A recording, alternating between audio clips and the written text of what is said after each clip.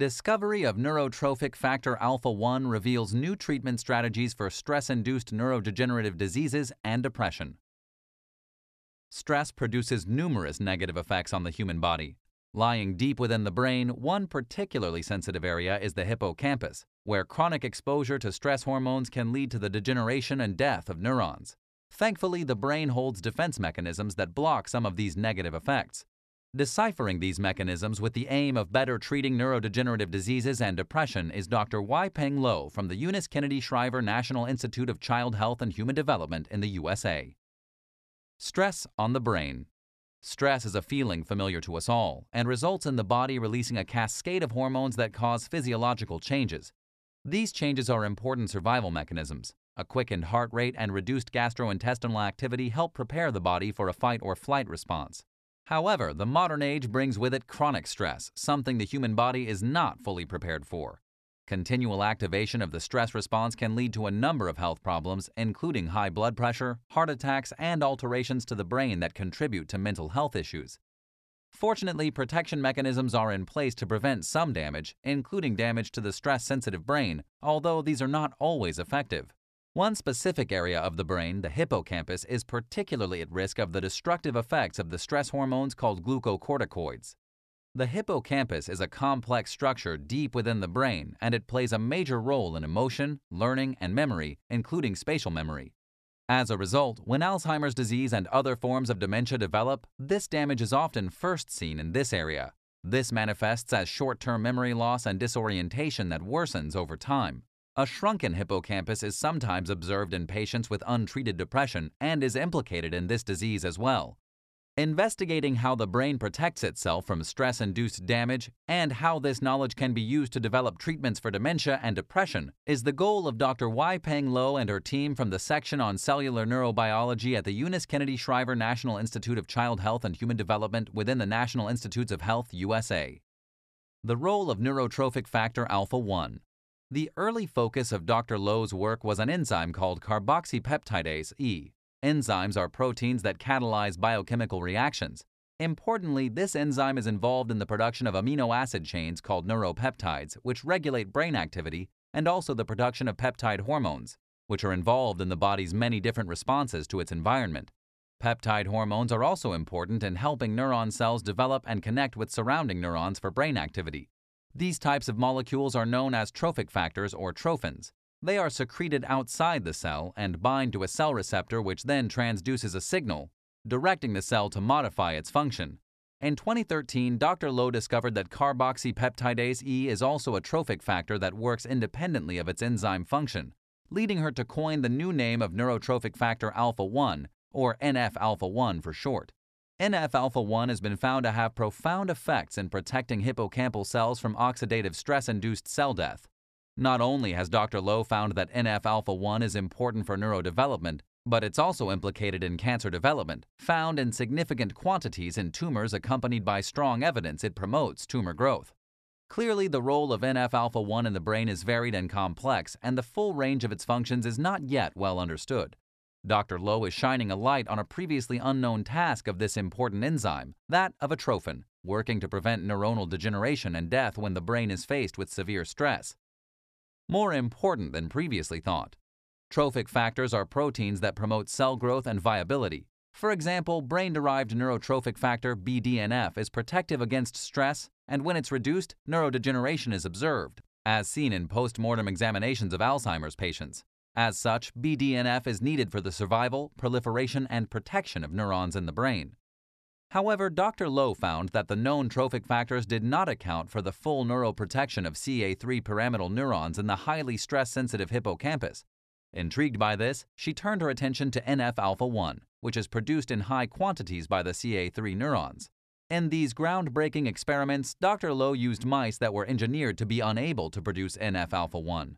At 3 weeks old, the mice were subjected to social and physical stress.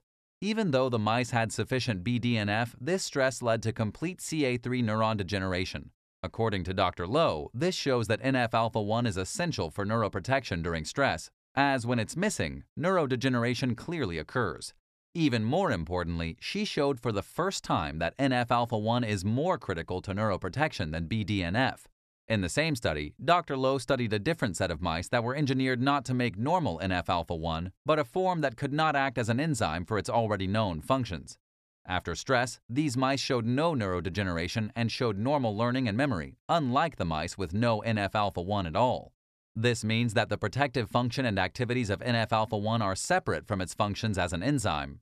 Protection against stress-induced degeneration protects against cognitive decline, which can present as depression. Dr. Lowe has further solidified NF-alpha-1 as an important protective factor by elucidating how it works on a molecular level. The molecular mechanisms of NF-alpha-1. When investigating a biological pathway such as that of NF-alpha-1 in protecting neurons, it's important to understand the minute details if the right molecules and reactions are to be targeted when the research is eventually used to innovate new therapies. For the NF-alpha-1 pathway, such therapies may in the future include new gene therapy approaches, antidepressants, or even drugs to treat Alzheimer's disease or depression. Dr. Lowe has also looked into how NF-alpha-1 works to prevent stress from destroying the cells of the hippocampus. She did this using hippocampus cells from mice and found that glucocorticoids released during stress increase NF-alpha-1 protection.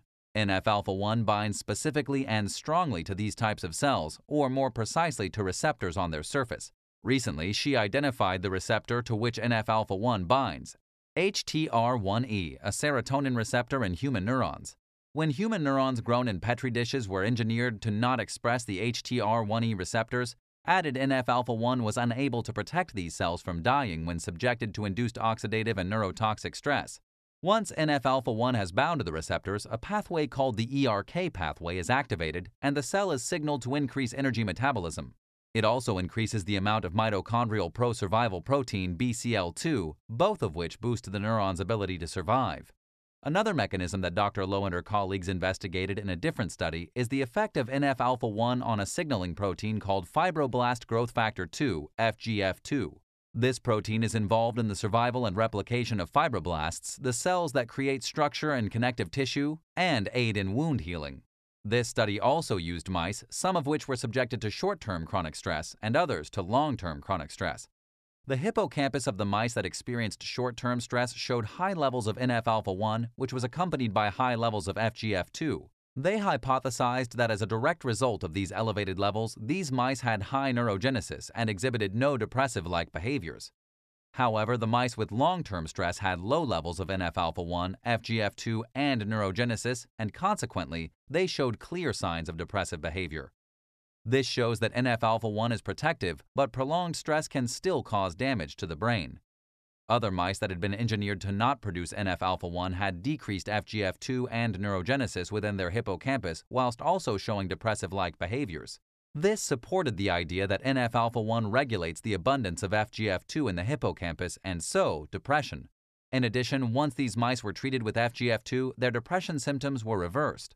Additional studies have demonstrated that when hippocampal neuron cells are grown in petri dishes and treated with NF-alpha-1, this directly upregulates FGF2 expression. More of it is made.